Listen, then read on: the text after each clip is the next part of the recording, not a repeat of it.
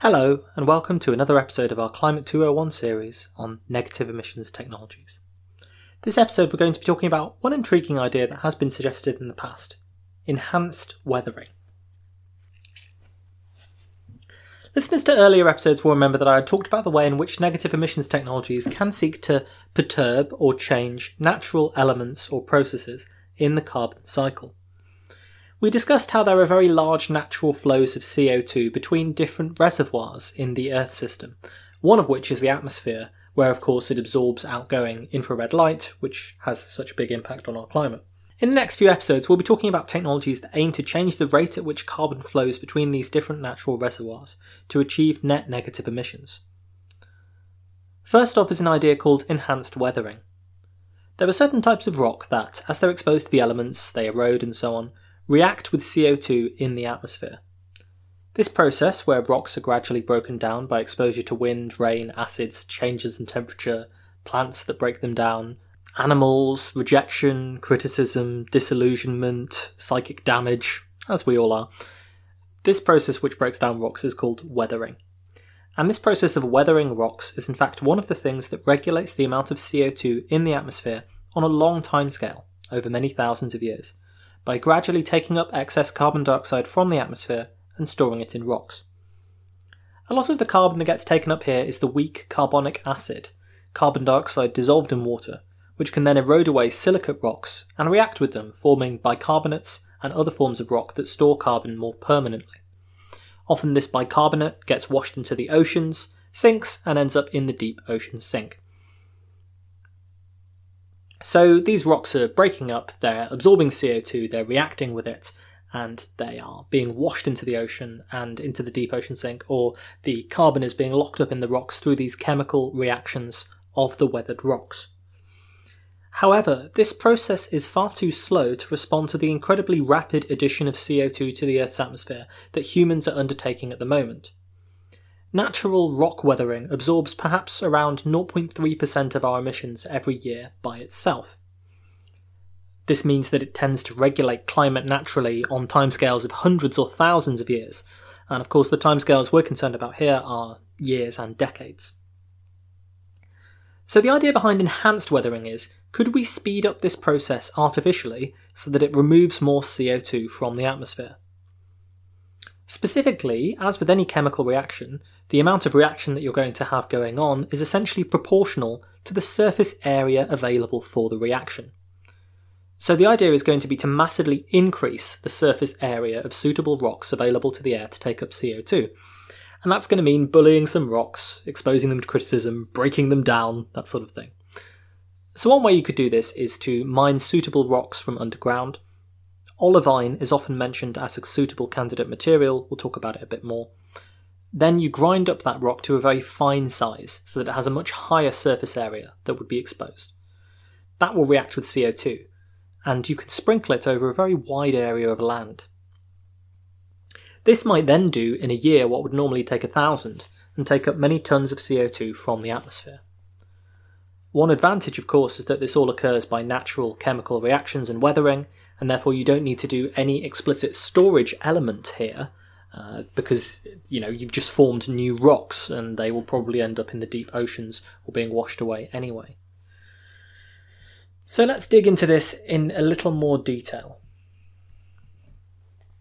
First of all, it's not going to surprise you to hear me say that in this, like in everything else related to negative emissions, Hornigold's law applies.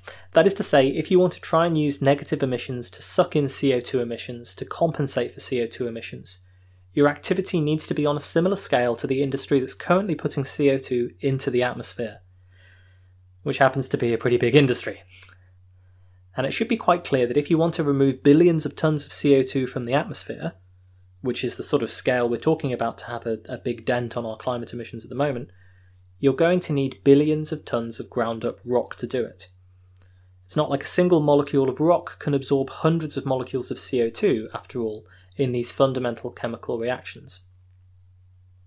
In terms of the basic chemistry for olivine, for example, the theoretical maximum efficiency is that 1 ton of olivine will absorb 1.25 tons of CO2. In reality, this is of course a theoretical maximum, we would expect it to be less than that in practice. So, for the sake of argument, let's just say that it's 1 tonne of olivine gives you 1 tonne of CO2. So, you'll need billions of tonnes of rock to absorb billions of tonnes of CO2. So, to give you an idea of the sheer scale here, one study suggested that you could add around 20 tonnes of ground-up rock per hectare per year to 2/3 of the world's productive cropland. That's a pretty big area, 2/3 of all of the crops that are being grown in the world. That's a large area under cultivation. If you did this, that would take up between 0.5 and 4 billion tonnes of CO2 out of the atmosphere per year by 2100, which is somewhere between 1 to 10% of our current global CO2 emissions. And, at the upper end there, 4 billion tonnes of CO2, that would be a really big fraction of the negative emissions that are appearing in models. Another older scientific paper, Kohler et al. 2010 for the nerds, suggests that if you spread crushed olivine for enhanced weathering, it could absorb around 10% of our current annual CO2 emissions every year. But to achieve what they do in Kohler et al., the land area you have to spread it across is just the tropics. All land between 30 north and 30 south, which is obviously a pretty vast swath of territory. So when I say at scale, I mean you have to sprinkle billions of tonnes of ground-up rock across hundreds of millions of hectares every year to achieve an effect on this scale. And if you think this is a lot of effort to go to just to cancel out somewhere between 4 days and 6 weeks of our current CO2 emissions in a year, then you might reflect on how much more urgent it is to start cutting CO2 emissions dramatically now with investment in deploying clean tech and reducing our wasteful consumption. But nevertheless, if we are going to end up in a scenario with large-scale negative emissions on the order of billions of tonnes, then we can't afford to leave any solution unexamined that has the potential, at least, to remove billions of tonnes. The reason why we talk about putting this on managed cropland is multiple, really. First, of course, we know that the infrastructure actually exists to relatively easily sprinkle the rocks there. They're regularly ploughed, managed by individual landowners and so on. Stick this ground-up rock in the tractor and perhaps that'll be a good way to start. Secondly, lots of these chemical processes work better when the rocks can get wet, so somewhere with rainfall where you're growing crops already is likely to be helpful in this. Thirdly, some have argued that adding rocks to the soil can, depending on the soil and the type of rocks involved, help to lock in extra nutrient levels, maybe reverse some of the acid rain and acidification of the soils by reacting with that carbonic acid from acid rain. That would perhaps help to reduce our dependence on fertiliser somewhat. And of course, a big part of our nitrogen dioxide emissions comes from this nitrogen fertiliser which we're all using to have the bumper crops that we rely on today. In the case of rocks that have calcium and magnesium in them, certain plants need these to grow, so this might help promote their growth where it's limited by these nutrients. It may also result in decreased erosion in some topsoils, because you have this extra material that can wash away, which can in turn help the soils stay together and reduce some of the sea level rise that is caused by that erosion of soils into the sea. Another possible co-benefit that might arise shows up because of the alkalinity of the rocks as it spreads into the rest of the climate system and the Earth system. Our CO2 emissions don't just warm the climate. The CO2 absorbed by the ocean causes the oceans to gradually become more acidic. They become very weak carbonic acid, which is in turn contributing serious damage to marine life, coral reefs and so on. Adding this alkaline sprinkling of rock will probably serve to counteract that somewhat, although again you would expect the effect to be on a similar scale to the effect you'd have on CO2 emissions, so it's not going to reverse ocean acidification all by itself, but as a side benefit it would probably help to slow it down. One more argument from this from advocates is that you can co-locate it with other forms of negative emissions as well, potentially.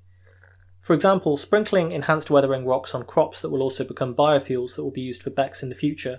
One more argument for this technique from advocates is that you can co-locate it with other forms of negative emissions as well, potentially. So, for example, in your maximal negative emissions ecosystem, you can imagine sprinkling these enhanced weathering rocks on crops that will also become biofuels that will be used for BECCS in the future. And perhaps those crops are alongside some afforestation as well, or maybe you're using them alongside biochar or careful soil management when you're growing these crops as a way of sequestering more CO2. As I'm sure you can appreciate by now, many of the key ways that we would seek to get negative emissions to function, particularly when they involve enhancing the land sink like this, involve our ability to cultivate and manage a huge amount of land in various different ways that have carbon in mind. If we had farmers and land managers who saw their jobs as contributing to this effort, or who were incentivised to do this at scale, then we might expect enhanced weathering as part of a big portfolio of different things that would enhance the land sink overall on managed land. Indeed, the first part of any effort to get here would obviously involve ending all of the destructive practices in agriculture and forestry that currently add to the climate burden of our activities, but that's before you get to the negative emissions stage. So these are some of the advantages of enhanced weathering as a solution. Now let's talk about some of the limitations for doing this as well. The first and most obvious one is that you actually have to crush up these rocks into a very fine powder. Perhaps that powder would be a few microns long, each grain, and doing that requires a good deal of energy. To give you an idea, you might need 1.5 gigajoules per tonne of rock. If you're going to operate those grinders that are grinding up that rock, you will probably need to burn fossil fuels to do that, or find some very efficient electric grinders and power them renewably. If you're grinding up billions of tonnes of rock every year to do this, it becomes quite a high requirement for energy by the end of it. So as you can probably see, there are some of the same concerns with enhanced weathering as there are with biofuels for BECCS. In that episode we talked about the requirement to act over vast areas of land. We also talked about the concern that you need a whole life cycle assessment. So yes, the ground up rocks will absorb CO2, but what about the extra energy that's expended in grinding them up? The CO2 that might be emitted by vehicles that spread them, the CO2 that's emitted in the mining and transportation operations for the rocks, and so on. Key point here, of course, is that the net impact of your activity as a whole, doing it versus doing nothing, has to be taken into account here. Generally, all of these impacts tend to reduce the practical effectiveness of your negative emissions technology significantly below the technical potential that you would calculate for it, the headline figure that you would get, assuming that everything works perfectly or not taking these things into account. For example, there was one study which suggested that the energy expenditures in grinding and transport would reduce the efficacy of using olivine for enhanced weathering by around 10 to 30%, so it's 10 to 30% less effective at sucking up CO2. But of course, this depends on a whole bunch of assumptions that are made about how this will work, and it may not end up being deployed in the most carbon efficient way, like other negative emissions technologies may not. In very bad cases, as with the bioethanol example I like to use, the effect can end up being quite minimal, and there's a concern that once you actually measure the effect, it will probably be smaller than what you can calculate. Another point that you need to consider with enhanced weathering is that there's a great deal of potential variation in how effective your finely ground rocks will be at absorbing CO2, how long term it will stay there, and all that stuff is going to depend on a number of different factors. The chemical reactions that are going to take place with this rock will depend on a number of different factors. The purity of the rock will matter, so will the location that you're spreading it, so will the amount that the rocks can be disturbed. It's actually better if they're regularly churned about by natural motions or the motions of agriculture. The moisture, atmospheric conditions and so on that you don't really have much impact over, all of these things will change the efficacy of the chemical reactions that can take place. There are important aspects of the chemistry to consider, such as unwanted chemical reactions which can reduce how much carbon is being taken up here, and different agents have been suggested to use to bind the carbon, and different rocks have also been suggested. So the effects that you have is very contingent on all of these choices. And unfortunately, with many of these studies, what we really have to rely on is a lot of observational studies that are done in small patches. So there was even a study in Ireland where this was done, I believe, on a few fields, say, where they try and figure out what they can do, and then they try and extrapolate them to the entire world when they make these estimates. But clearly that's a very difficult thing to do, which is why the estimates for how effective enhanced weathering would be can vary so much. As we mentioned, between 0.5 and 4 billion tonnes of CO2 as a possible range for applying olivine across 2/3 of agricultural land. Clearly this is an area where a great deal more research is genuinely needed, because it feels like the difference between 0.5 and 4 billion tonnes a year could easily be the difference between deciding that it is worth attempting at scale or simply too much hassle. And of course, when you convert this into dollars and cents, it's difficult to undertake a project when you have a sort of factor of 10 uncertainty about how effective that project is going to be at achieving what you want. There were some other concerns to consider here. One, of course, is the environmental impact of the mining itself. Thinking specifically about olivine here, as it's the most studied material, we're talking about around a 1-to-1 ratio of tons of CO2 and tons of olivine that would be needed. To get right up to the end of these projections, where we might sequester olivine, 10% of our annual emissions with olivine, we'd need 4 billion tonnes or so of olivine then to get 4 billion tonnes of CO2 pulled out of the atmosphere.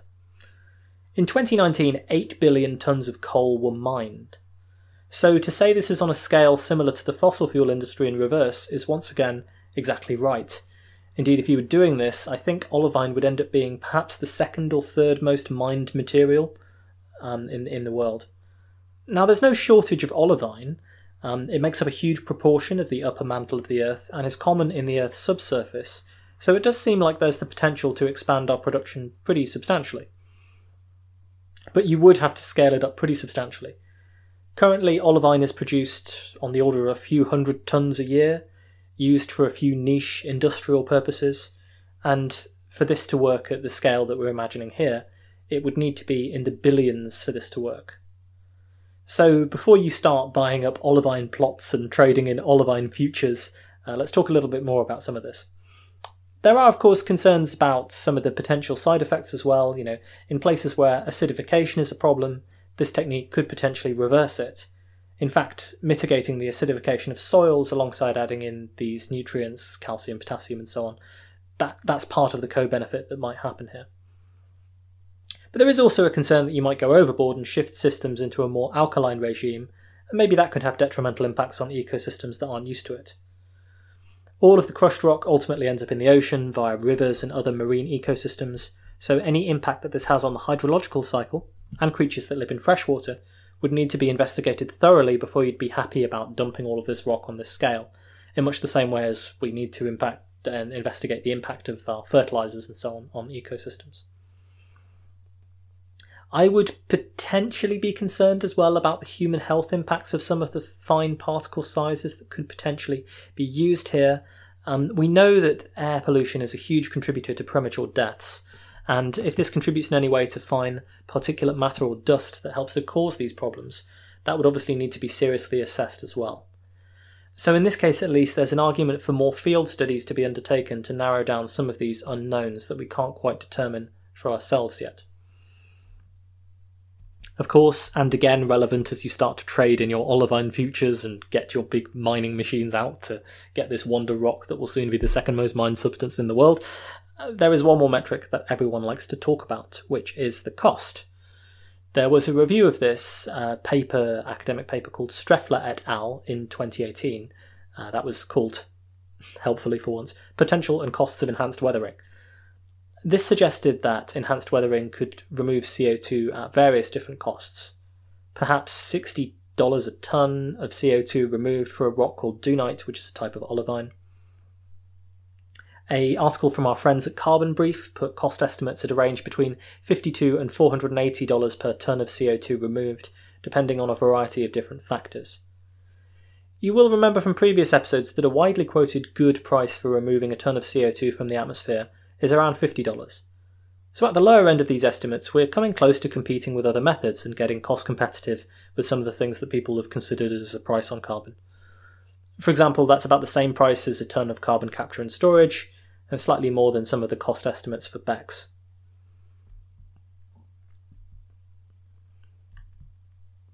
Now there is another technology that I want to briefly mention here, which is quite similar, which is similar in operation to enhanced weathering, but focuses on the oceans and enhancing the ocean sink instead.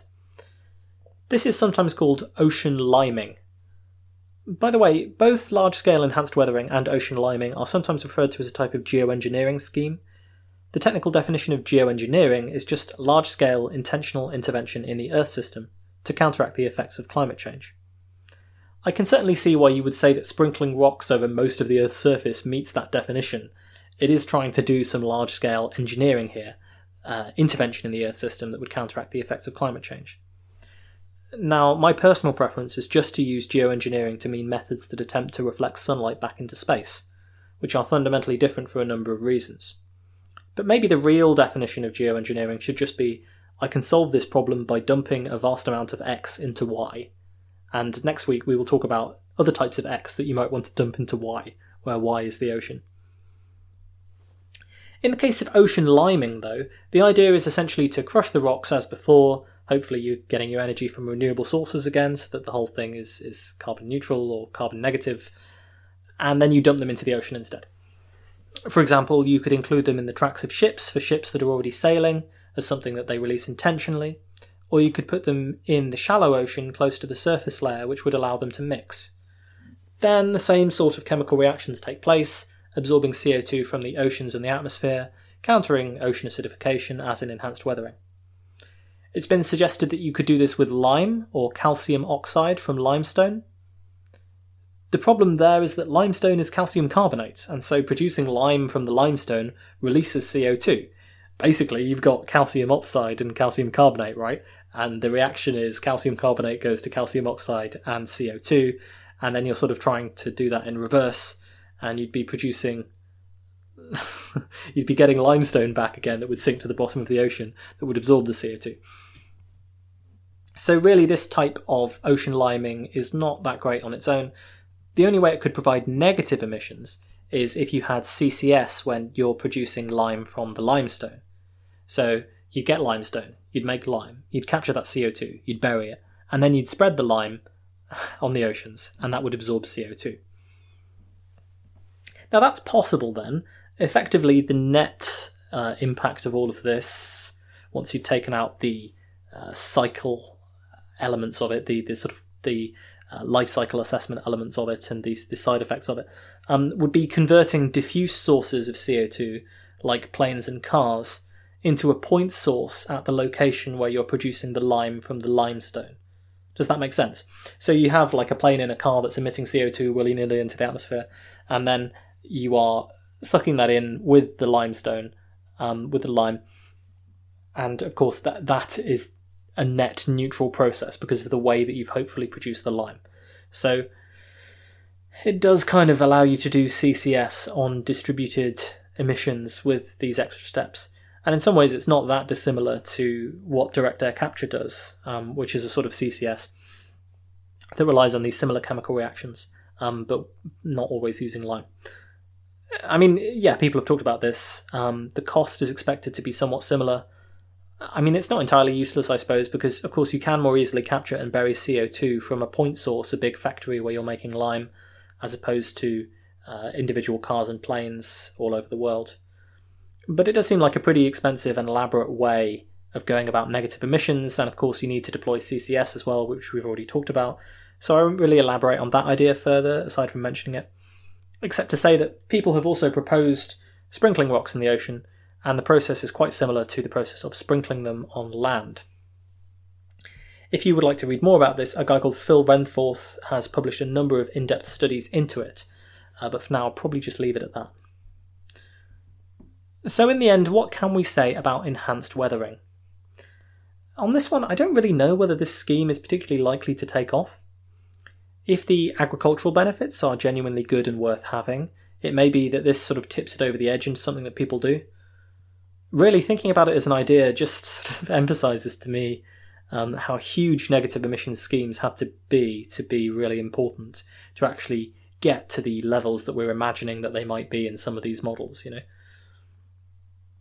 We're talking about to get 4 billion tonnes, 4 gigatons of CO2 of negative emissions, which is, you know, not uncommon as an amount of negative emissions that you see in these climate system models, you know, in these IAMs.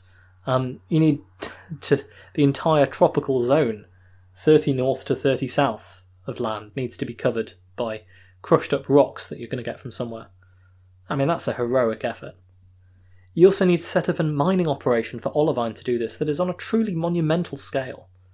Compared to today, it would become one of the most mined minerals in the world. I think I worked out it would be second only to coal today. You'd be mining more olivine than iron ore to get this 4 gigatons of CO2 removal from olivine. But on the other hand, looking at it in this way, okay, so maybe it won't provide 4 gigatons of CO2, but it could provide a few 100 million tons. It could provide less than that. And one of the advantages that it does have is that you can deploy it alongside other solutions as well. It might not compete for land in the same way that, say, afforestation might compete with BECCS. It will compete for energy, and the mining operations may compete for water, so you have to take that into account. You're obviously trying to do all of this within boundaries, and there will be certain places where the technologies make sense to deploy and certain places where other technologies make sense to deploy and all that sort of thing. But I think that co-benefit does make you consider it and continue to consider it.